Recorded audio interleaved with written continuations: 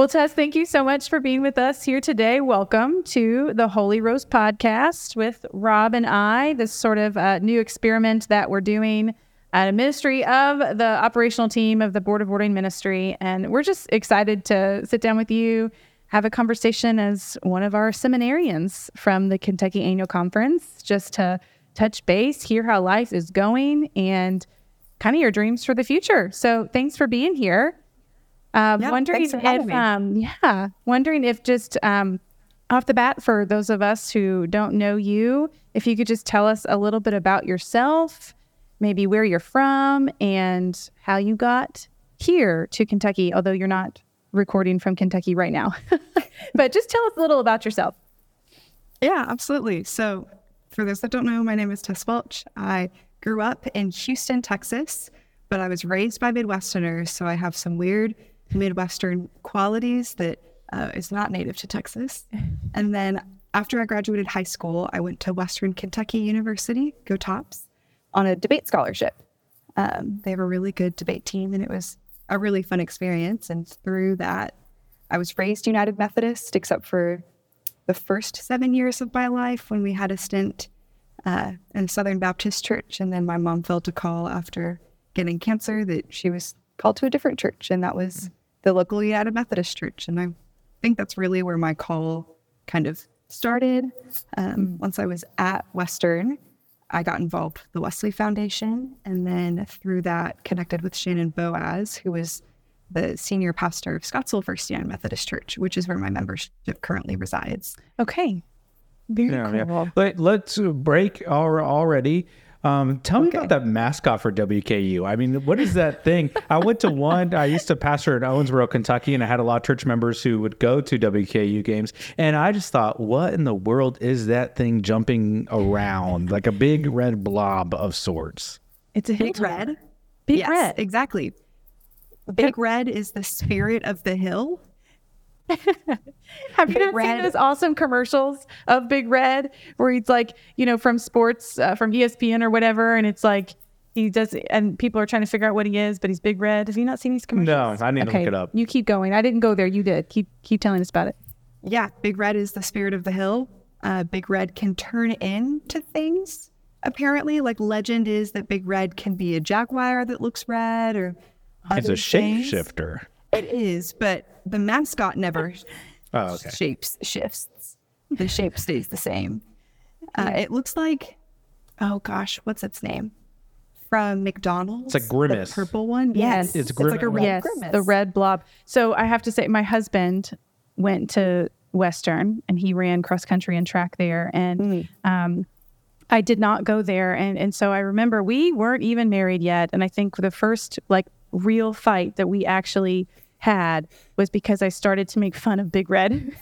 Oh my gosh. Like, what even is it? It's a big red blob. And he got very serious and was like, no, that's not okay. And I was like, oh, all right. So we respect Big Red in our house. Please do not send the Holy Rose podcast any hate mail, you Big Red fanatics. We understand, we appreciate. I don't understand. Never mind. I don't know if I even appreciate it, but we'll keep on going. Sorry. No, that's okay. That's good. I just love hearing about. Didn't realize that you were raised in the United Methodist Church. So in Texas, what was that local church, or what annual conference? There's 5, right? That's a good question. I believe it was the Texas Annual Conference. Okay.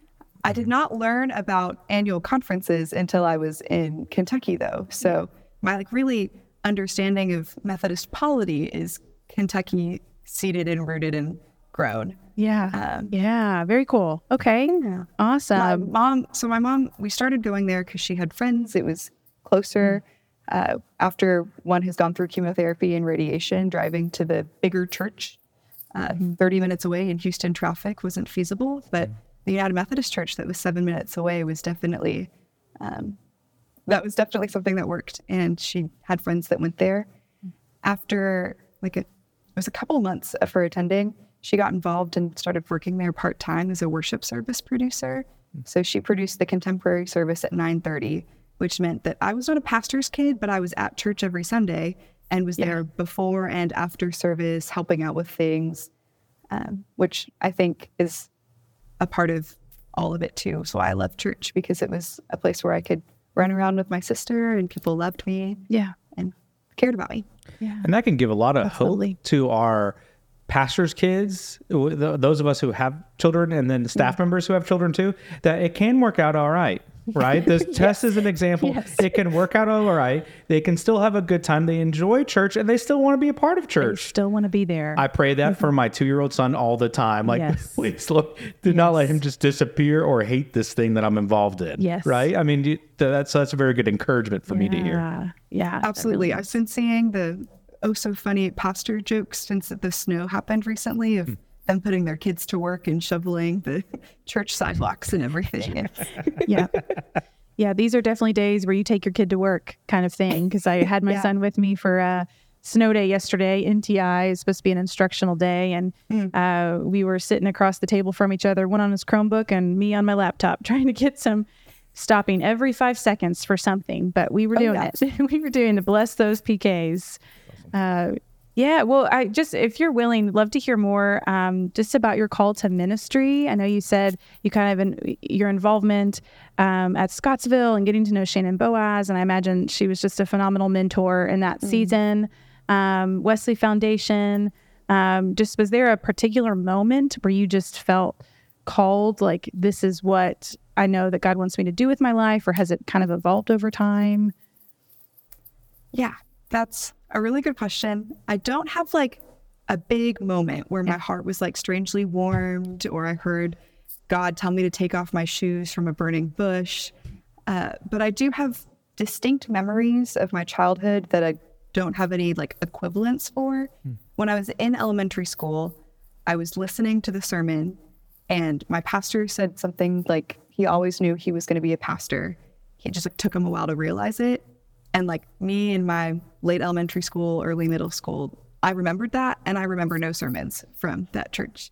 But like that moment, time stopped. I remember like looking around, and the other kids I was sitting with like were doing the same drawings or whatever else we were working on. And so that was, I was holding that coming into college, and like going to the Wesley Foundation, I quickly joined leadership and wanted to be involved.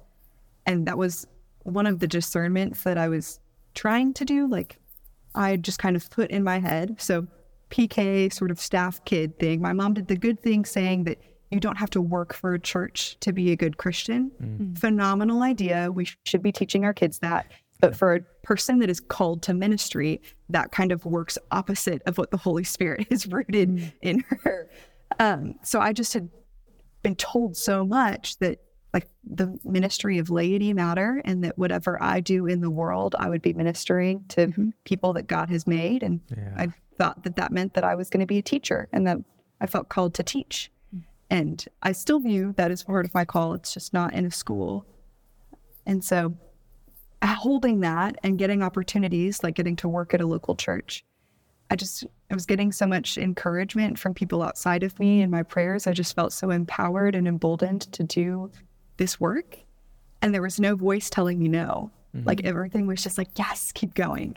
Yeah. And I liked it. Like if I wasn't meant to do it, there would be things that would come up. I've been in spaces I wasn't supposed to be in, and the Spirit made it very clear. But the path just makes sense. And it's brought me to be a certified candidate in the South Central District. And now I'm here at Candler in my second year. Yeah. In your second year. That's awesome. That's awesome. So we had a submitted question from a colleague of ours, the wonderful Ashley Taggett Evans, who wants to ask why Candler is the best divinity school seminary ever. Rob and I would like to amend that question. That's right. That's right. Strongly amend. And we would like to amend it by asking, why didn't you go to Duke? No, I'm kidding. Slightly. Maybe. Slightly. Yeah, we're kidding. Don't you want to be a Blue Devil after you were a Hilltopper? Let's make it even more confusing. And Does Candler even have a mascot? Well, sure they do. Emory Eagles. The Emory Eagles. Eagles. There you go. It's connected to Emory. That's okay. Yeah. So why Candler though? Can you tell us that question real quick? Why not Duke? Can be a part of that if you'd like. But why Candler? I did make a pro cons list, and it was Duke, Candler, and it was color coded as well. Okay. Okay, that was me 10 years ago. I did the same thing between Duke and Candler. I did. Okay. And Candler had more green than red compared to Duke. But like, so it was a nitty gritty pro-cons list. Like what flew direct to home, which the Raleigh airport does not fly direct to Oklahoma City, but Atlanta does. The chapel at Candler, while I do love it and I've had great moments in it, Duke's just wins. But Duke's classroom building compared to Candler's classroom building, so I was like, buildings are a wash. So it was really in depth. I don't know how in depth you were, Rachel, but well, so I considered everything. Yes, and I specifically remember the annual conference took a group of us. We were juniors and seniors in college. This was the weekend I met Scott Woodburn. Nice. And we were in a 15-passenger van driven by Lolita cows. Nice. And they paid for us to visit Candler and then Duke the next day. And so we met at Crestwood. We drove to Atlanta first, and then we drove to Durham, or maybe the other way around. And I was stressing over it in the car. I mean, I remember Lolita was riding shotgun at that point, and I was in the first seat of the bench. I'm 21 years old, and I'm like, got my notes out, and I'm like, what about this? Because John and Lolita went to Duke, and she, bless her, she was so patient and so kind and just talked through it. But I was very detailed, and I imagine, Josiah Brock's in the car, Scott Woodburn's in the car. I just imagine them being like, oh my gosh, will someone just kick her out at the next stop? So I did get very detailed, but for me, it was resistance to moving away from home at all. Because I also looked at Vanderbilt, which, that hilltopper that I was talking about, I was dating him at the time, and he was in Bowling Green, things like that also kind of had played into it. But but tell us, like, how has it been? You're a year and a half, you're halfway through your MDiv program. How are you enjoying Candler? What classes are you taking right now? We'd just love to hear about it. Yeah, Candler has been really great. It dawned on me because when I finished my first year, I was 33% done, which feels so minimal. But then a semester later, it was halfway done. And I've now done more theological education than I will in the near future. And that was like, oh, this went really fast. People said that was going to happen, and I didn't know it. I didn't have the same issues with moving like I did with my undergrad, because my undergrad, I moved from Houston to Bowling Green, which was quite a bit of ways. But I kind of been in a routine, and my parents, like, we know how to call each other and like what communication styles work the best. And so I also moved into an intentional living community, which meant that I didn't move into a big city with no one. I moved in to a big city with a house with 4 other roommates, and they were all a year above me or more. And so the questions I had as soon as I moved, and the nervousness of like, what if no one likes me? Will I do this well? Like, am I smart enough? I didn't major in religion in undergrad. I majored mostly in special education and then switched to interdisciplinary studies my last semester. But I was worried that I wasn't going to fit in. And that community has really been transformational, just like in being able to be together and the rhythms of life, of seminary together. We're all in different steps in the ordination process as well. So just the community at Candler has been my favorite part. I love classes. I'm a big learner. I have the syllabus printed on the first day, and I sit in the front row. But as great as the classes have been, the community has been my favorite part, and I've met some of my best friends here. But the classes, phenomenal. This semester, I took an intensive with Reverend Dr. Michael Beck from the Florida Annual Conference. Okay. I know Michael very well. Oh, there you go. There you go. I'm originally from Florida, if folks don't know that. Yes. How was that? Well, what intensive was it? So it was an intensive on innovation in the church through a movement called Fresh Expressions. Rob, I think you've mentioned it on the podcast before. I have, but, Dr. Beck just is really a big leader and writer, and has led many of these different ways of doing church in the community, and with different types of folks that our traditional or inherited church doesn't always do the best job of reaching. And so it was one of those classes that is like, here's what you've been learning in seminary, but also look at the door over here. And that like there is goodness that is happening here, and that all of it is incarnational love. And so that it was great. I'm on like the high of that class, because some of the classes are so head focused. It's a lot of memorization and dates, and this theologian thought that, but argued with this one. And it's a lot. And I like it, but it's not my favorite. And so this kind of like practical, like, what would you do sort of question was awesome. something I'm really holding on to. Well, and I feel like the first, at least for us at Duke, the way the coursework was laid out, it was like the first half was all of that like intense, doing New Testament, Old Testament, church history, a full year church history, and then theology. But then once you get, then it's like the second half becomes like the practical stuff.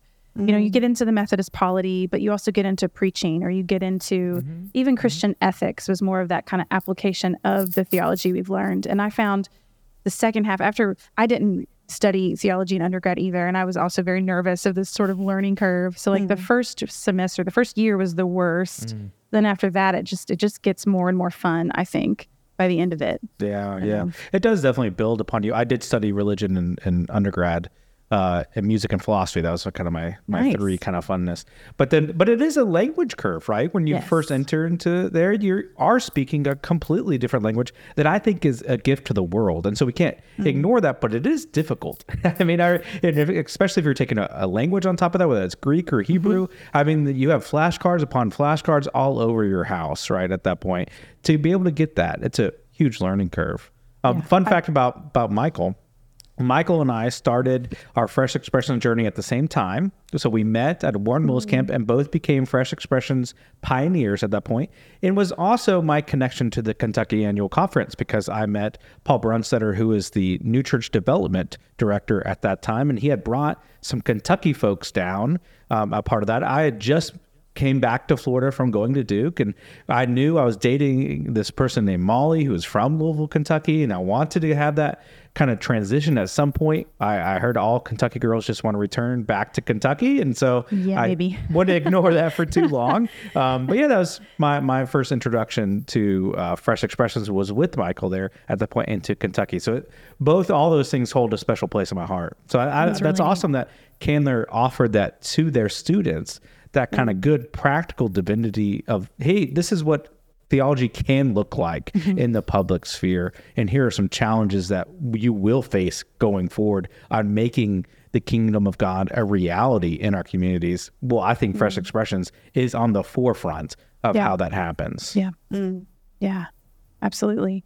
I feel like just in this moment too, which we'll get to probably later, but in this moment of like how we do church, like this side of whatever you want to say, whether it's COVID or general conference or whatever, like we all need to be thinking like church innovators, like church planters, and going, the language that you used was so beautiful of like the incarnational love of like all of these good things that are happening, and they're outside of these traditional models that we've grown up in and been taught are the only way that can be done. And as young leaders too, we face a lot of that. We face a lot of that tradition of this is the way that it's always been done, whether it's in the institution or in the local church or at the denominational level. And so the fact that, that's what it's going to take is we all need to be doing Fresh Expressions, right? We all need to be thinking like innovators. That's a hard skill for me to learn. But because typically it's not taught. Typically it's not taught in our seminary. But it is at Candler. You have... Okay. One minute. I'm uncomfortable with it. Candler's doing some cool things. Okay. That's awesome. Hey, tell me more. I want to go back to some theology because I'm a nerd, right? That's okay. I'm going to get a drink. So, a drink out of our new, speaking of which, Rachel, I'm glad you point that out. It's coffee in my cup. Good also to point out. This is coffee in our cups and our new Holy Rose podcast coffee mugs. Can you see that, my friend? This is our ad break. Ministerial services of the Kentucky Annual Conference. I can kind of see something. I can tell they are white mugs, though. Okay. And they have some sort of logo. But I could not read it to you, so. We'll send you one, I Tess. trust you. We'll send you one. This is Holy Rose podcast fans. If you are a fan of the podcast, be sure to leave that review and that comment and that like and that share. If you like merchandise, hey, let us know. Let us know. Make some demands and we'll make it happen. My Venmo is just kidding. Go back. Show up at annual conference. Everyone's in Holy Roast merch. Oh my gosh, what a dream. Let's do it. Let's hit a table, Rob. Then we will have really arrived. Well, then we're professional. Yeah, tables. Going back to theology. So I want to know, you're at a great institution called Candler. How has your theological perspective evolved or deepened during your time in seminary. Like, what has just changed within you, the way that you think about God and other people? Has it changed and evolved? If yes, I'm sure it has. What has that been like for you? It definitely has changed. And I would hope that everyone that seeks education, or even not, just like in their own personal growth, like develops and learns and gets to grow further. Theology is meant to be played with and to be explored. Yeah. And I feel like I didn't have any intentional things that I would have called theology in my journey. Like I learned Bible things, but I didn't know some of like the interpretation that was done. And I probably would have at one point in my life said that like I don't have a specific theology, which is just wrong. I believe that everyone has a theology. There is no such thing as like a universal interpretation. Sure. And so a part of that has been able to like learn more. Before Candler, where I learned the most theology was at Camp Lucon. Whenever we would like learn what we were teaching our kids, what is like appropriate to say. Like, it's maybe not the best thing to say God gives his hardest battles to his strongest soldiers, and like some of those things that like people do say, but like what is the impact and what does that mean in someone's development that adults can handle, but like when we rear our kids, we ought to take intention in that. So since being at Candler, I've kind of had the veil pulled back of like, look, you have been doing theology and here's what you would say, but here are other things that you would do. And, you know, like you can say and believe that everyone is an image of God, created in God's image, and we have to treat people that way and treat ourselves that way. But then there are things that I was doing that wasn't treating myself the way that I would want, like all people who are created in God's image to be treated. And so theology has become embodied. It's real to me now. It's not this like distant concept, and it's important, and it's something that matters. I did CPE this past summer, which is clinical pastoral education. For those that don't know, most people who are ordained in Kentucky do know that because it's a requirement we hold. And that's where it also became real. Like I had never, my roommate asked me, and he's Kevin Lazarus, he's in the PhD program at Candler studying disability ethics and Christian ethics. And he asked me, would you pray for healing? And I was like, if someone asked me to pray for healing, of course I would. But I'd never considered what did it mean for someone. He is disabled too. That's something he identifies as. And so if someone were to pray for healing for him, that would be that would be harm done to him. And so to kind of carry a more intentional, and my prayers have gotten deeper and specific, and they feel real and authentic to me, and not just kind of like a rote repetition or what I'm supposed to say. I love the idea of that embodied theology, Tess. I think that is so encouraging to me, and Rachel can speak to this too, that are younger folks. I'm saying younger folks. So I'm in my last year of being a young clergy. I'm 35. I'm about to age out to be an old fogey with the rest of them. But I got 16 months left. Embrace it. But I love that because I think that is so important. And being on the board of Ordination Ministry, Rachel and I both are, like we love to hear that and love to see that, to say, this is something real to me. And this is something that, yes, I intellectually think through, as you should. That's a new language being developed, is a new kind of connection to each other.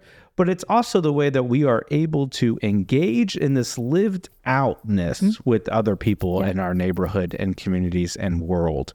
That is so important. We can't just be stuck behind our books, but we also can't ignore our books either. You know, that's that kind of goes hand in hand together. And so I love that. Has there been anything you've changed your mind on that comes to your mind that since being at Candler, you're like, I used to think this, but now through further study or through relationship with another human being or a relationship with creation itself, I now think this way on that. Is there anything that comes to your mind when it comes to that? Yeah, I think that, so there's lots of things that come to mind. I feel like, your first day, you're learning things that are like, what? Just like mind blown. Sorry, you can't see me, but I am doing this mind blowing action with the hands on the head. Coming out. We heard it. It was good. But thanks for talking through it, though. I would say that the thing that comes to mind, I did my systematics class with Dr. Kendall Solon, who is an ordained elder in the United Methodist Church, I think the Virginia Annual Conference, and he's one of the leading systematic theologians of the United Methodist Church right now. Cool. And his talking about atonement and the different theories of atonement, he is explicit that it is at one meant, meaning that we are at one with God, and just kind of what do we hear often, but what are the different theories that Scripture justifies, that there are different pictures we get from Scripture, and that it may not just be this one theory. One of the ones that was particularly impactful is it's an early church's theory called Christus Victor, which views Jesus as victorious and looks at what cannot be assumed, cannot be healed. I forget who said that, some early church theologian. But when Jesus, God the Son, died and then rose from the dead, Jesus then defeated death. There's nothing else that can separate us. And so that it is a battle metaphor that may not be as applicable to us now, but just kind of knowing that everything is now is under Christ's dominion, and that includes us. Yes. Yeah. Was that Anselm? I think it was, because I just was transported back into Dr. Warren Smith's class on talking about that in church history. But I love that of into the raising. Is that the same where the raising of the cross into the air? It was the spiritual space. It was so that the cross has a victory over all in kind of this spiritual warfare kind of thing. Maybe not. Sounds good. Sounds good. What you said sounded a lot better.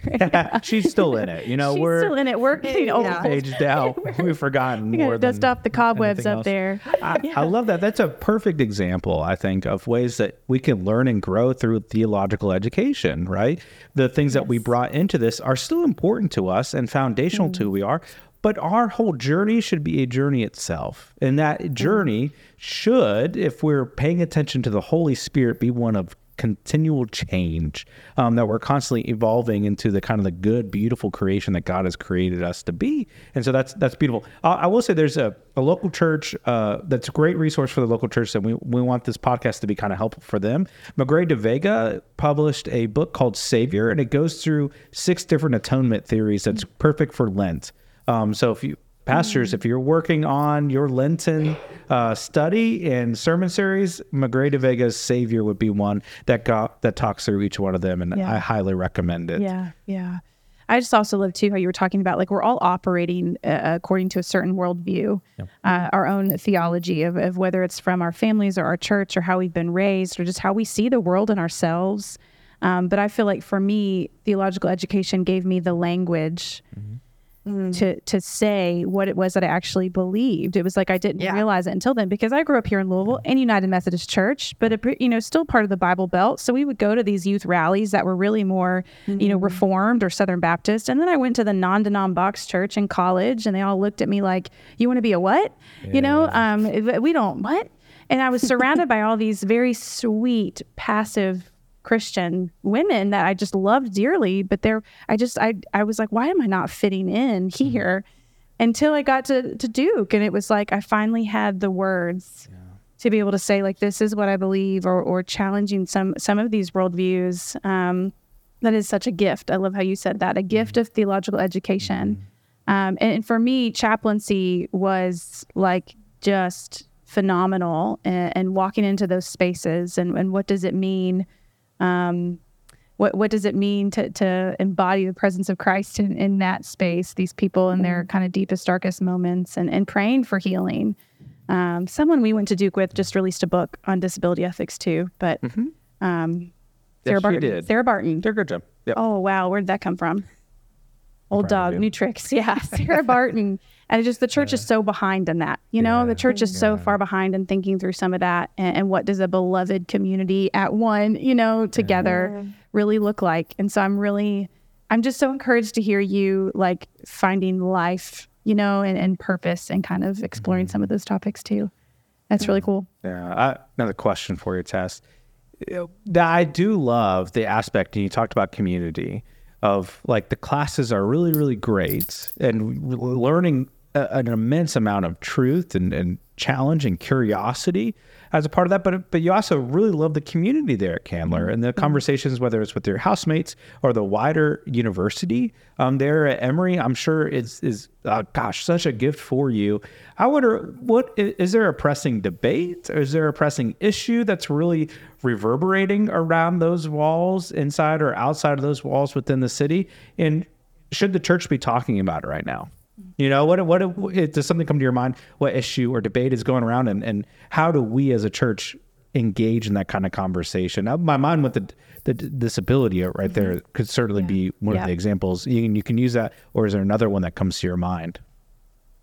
Yeah, so there's two, and we've already mentioned disability, so I want to talk about that a little bit. Yeah. So the intentional Christian community I live in has a partnership with a nonprofit called L'Arche Atlanta, which is with folks with disabilities, intellectual disabilities. And I'm sure Rob and Rachel, they're nodding because there's a friendship house at Duke. So both Duke and Candler now have these sort of relationships with communities of folks of all across disability and ability. Okay, another check for Candler. Cool, they're doing cool things. Yeah, that's right. Sorry. Yeah, and so I get to be in intentional living with my seminary roommates, and we engage in weekly meals, and just we studied Nancy Eastland's book, The Disabled God, this summer. Kind of the first person. She herself is disabled, and kind of talked about like, what does it mean for Jesus to bear scars, and how she finds hope in the breaking of bread in communion and that sacrament. And sort of there's all these metaphors we use for disability is like sin and bad in church, but there's a lot of hope within it as well. Yeah. That's not something that's really a debate, though. Like you said, Rob, there is kind of a challenge to be better, but a lot of the people at Candler are being reared in a way that hopefully will, the next generation of pastors and staff members and advocates is going to be people that desire inclusion, and for folks with disabilities to be people that are both ministered to, but have the opportunity to minister to us in a way that isn't purely because they have a disability, but because they themselves are an image of God and can make statements about God as well. Yeah. So there's that. Yeah. Emory also is kind of at this hub of talking about Israel-Palestine. Atlanta has had plenty of marches to happen. There have been protests on campus. There's been a lot of discussions, too, about what the church's role is in this. We've done a lot of harm in this kind of conflict. And so part of it, I had to give a sermon in my preaching class last semester, and my TA really encouraged me to kind of think out of the box and to do something that I wouldn't normally do, which is comment on politics. That is not something that I often do, but to talk about how we as the church are either ignoring this conflict or just prayers for peace. But there are a lot of ways in which, like, our trips to the Holy Land do harm, and not recognizing, like, Palestinians right now, there's like violence going on, the active genocide. And so there's been a lot of debates and ways to, like, for how to make that happen and have productive conversations that don't just devolve to screaming matches, because there have been screaming matches that have happened and things that have been unproductive. So Emory has a policy even that anything that could have a potential for protest has to be approved. And so when Candler, our student body, wants to hold sort of like a workshop, we intended to do it for Martin Luther King Day, but there's a lot more planning that needs to go on in something that has the possibility for pushback than it would be to just like, here's a prayer workshop. So how would you recommend us as local church pastors to engage in those kinds of conversations, right? I mean, and to where it doesn't devolve into shouting matches, right? But how would you recommend that to us of how to engage in that? That's a good question. So I've met with a couple of the faculty at Candler just for like my own personal questions. Why, they're experts, so surely they can give me tips and tricks, which a lot of it was like, there's books to read, but also this why is good things. And if we don't always get the answers we want. And Dr. Ryan Bonfilio, who does work, he does trips to the Holy Land, but does so with Palestinian Christian companies and looks more so at the conflict than a form of like spiritual tourism that works more so to be like, there's problems that are going on. And his first step and encouragement to me was to learn. How did Israel come about? There's violence in that. What has the state policy been? And the ability to articulate that there's been wrongs on both sides. Something that's interesting at Candler, Dr. Jacob Wright is a member of faculty, and he is Jewish. There are people of other religions at Emory, but at Candler, typically it's folks that are Christian and different denominations of that. But he's a Jewish member of faculty and was able to explain to our class last semester that there's just a lack of saying that it was wrong, that like, this is not okay. And he is a Jewish man, has said, and what Israel is doing, I'm not in support of. But no one has said that the harm that's been done to my community, my family, is wrong. And so there's just kind of this like tension. And so there's really a need for prophetic preaching to be able to say we kind of have this kind of code for how we talk and what's appropriate and what gets approved, but then also to just be able to say this is not okay. This is not what Jesus would support. And there's a lot of ignorance within our church. I love how you said you start with learning, because I feel like, I had like a service of prayer and worship that, right that week in October, right when this most recent skirmish kind of started. And so we prayed for peace, but it was, I feel like so many of us don't know enough to really understand all the dynamics and all of what makes it just evolve into just screaming debate, matches. It's because it's just so complex and complicated and nuanced. It's like, oh, that feels like a mess and I don't even want to touch it. But is that really the faithful thing to do as spiritual leaders of our communities, of trying to get them to think critically and not in line? What does Martin Luther King Jr. say of like the church is supposed to be the conscience of the government, not the, calling, sort of that prophetic voice, not necessarily just like always in line and accepting everything as on board. And so it's so complicated. I found Rabbi Danya Rutenberg. I don't know if you know her, but she's a Jewish rabbi, obviously, and her blog and how she's shared a few things over the past couple months has been really, really helpful for me.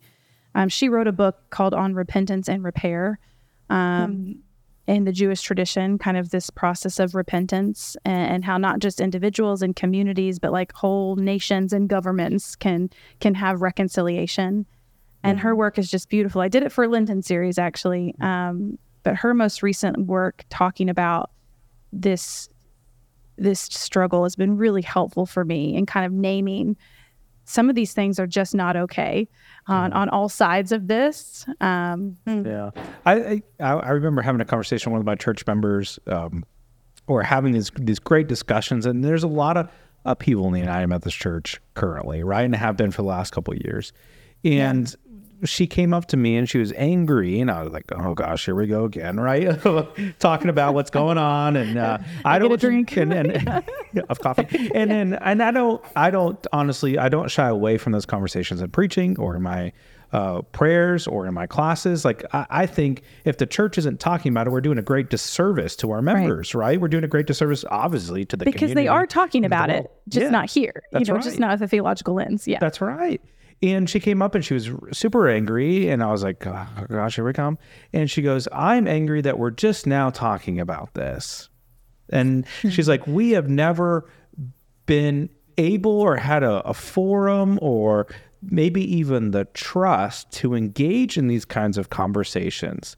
And so my challenge to pastors is, yes, we have to gain trust to be able to engage in conversations, but we also have to engage in space and proximity to do these conversations as well. And we cannot shy away from it because they're going to learn. And like we're going back to your comments earlier, Tess, about theology. We all have a theology. We all have a worldview, a lens in which we view creation and other people in. And they're going to get it from somewhere, whether it's their favorite news source of choice. Yep.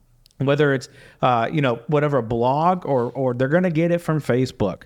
And we cannot shy away from engaging in conversations that actually matter. Yeah. So thank you, Tess, for bringing that up because we have to talk about it and we have to preach about it. Yes, we need to be careful. We need to be intentional on the ways that we do it. We need to be faithful, I believe, to the scriptural text and the worldview in which we are able to view it through. Yeah. But that doesn't give us off the hook to say nothing at all. Yeah. Well, I remember I have two of my closest friends from Duke are both Episcopal priests up in the Northeast, and one has a really, really good friend who's Jewish and just felt really hurt early on by, some of my friends' comments in her church. And she just asked me, she's like, what do you think our role is in this as clergy and spiritual leaders? And I'm like, well, I think it's trying to get people to think critically about it. Just to think about any issue, right? If we're trying to give them the tools, and part of that is learning, like you said, part of that is creating space of trust. Part of that is being, proximity to our neighbors who are in need or who might think differently from us, to expand that worldview, and not just to anything, but to be more like Jesus Christ. Right? Of his teachings and his way and his path of like, that's the sanctification, right? Of growing in grace and humility and love to become more like Christ. Right? Like that's what the business that we're in. It's not a business. That's the goal. Amen. Yeah. And I feel like it's overwhelming at times because it is so contentious and there's so much upheaval and with all my church has been through, it's like, I can't do one more thing.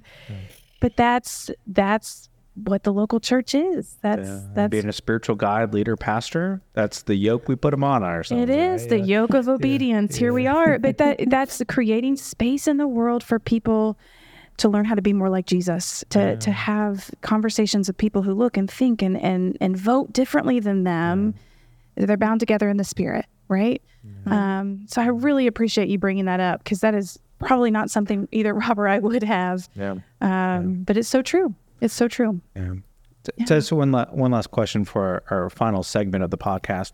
What is your hope for the future of the United Methodist Church? You're in seminary in a very strange season of life. Let's just name that, right? We've been talking about it. Let's talk about it. It's weird, and you have a lot of, I would say, bravery behind you and boldness to still continue and to continue on that path towards ordination too. I give you a lot of kudos. It would be a hard time to do that right now. What is your hope for the future of the United Methodist Church and help us, because we need to be able to see that hope. And I think our listeners are in desperate need to hear that as well. So what's your hope for the future of the United Methodist Church? This is a big question, and there are like so many different directions my mind goes. The overall umbrella is I hope that the United Methodist Church becomes more like the church that God is calling us to.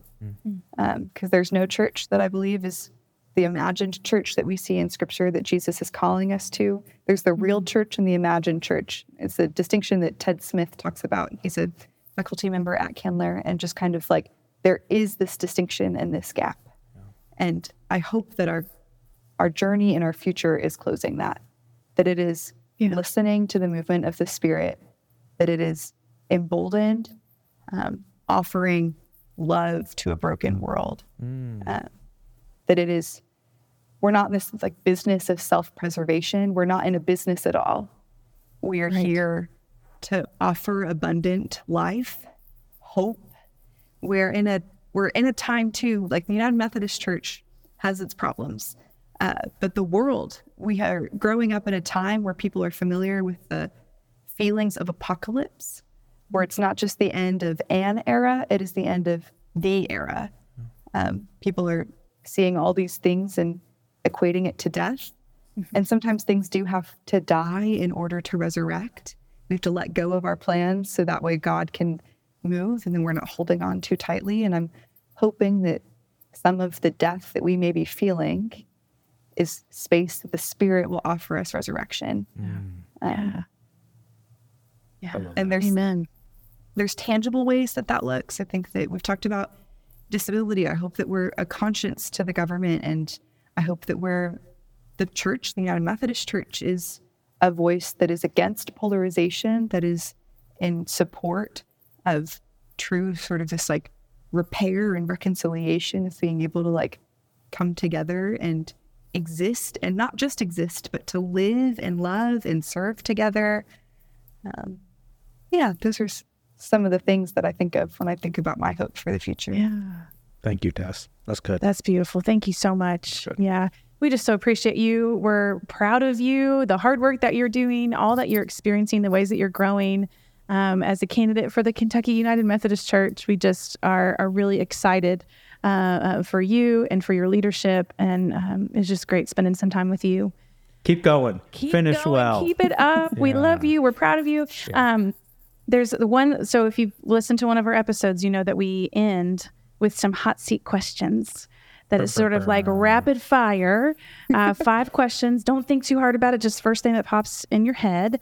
We're calling it our Holy Roast segment. If you're ready, it's hot seat time. That's what we say at Lufon, hot seat. Yes, absolutely. I'm familiar. Yeah. Okay, first one. What are you reading right now? And this can either be for fun or school. What are you reading right now? For fun, I am reading The Ever-Expansive Spirit of God by Bishop Peggy Johnson. For school, I am reading, Fresh Expressions in a Digital Age by Michael Beck and Picardo, I think. Picardo? Roz. Roz Picardo. Nice. I think so. I have that on my shelf. What's keeping you alive right now?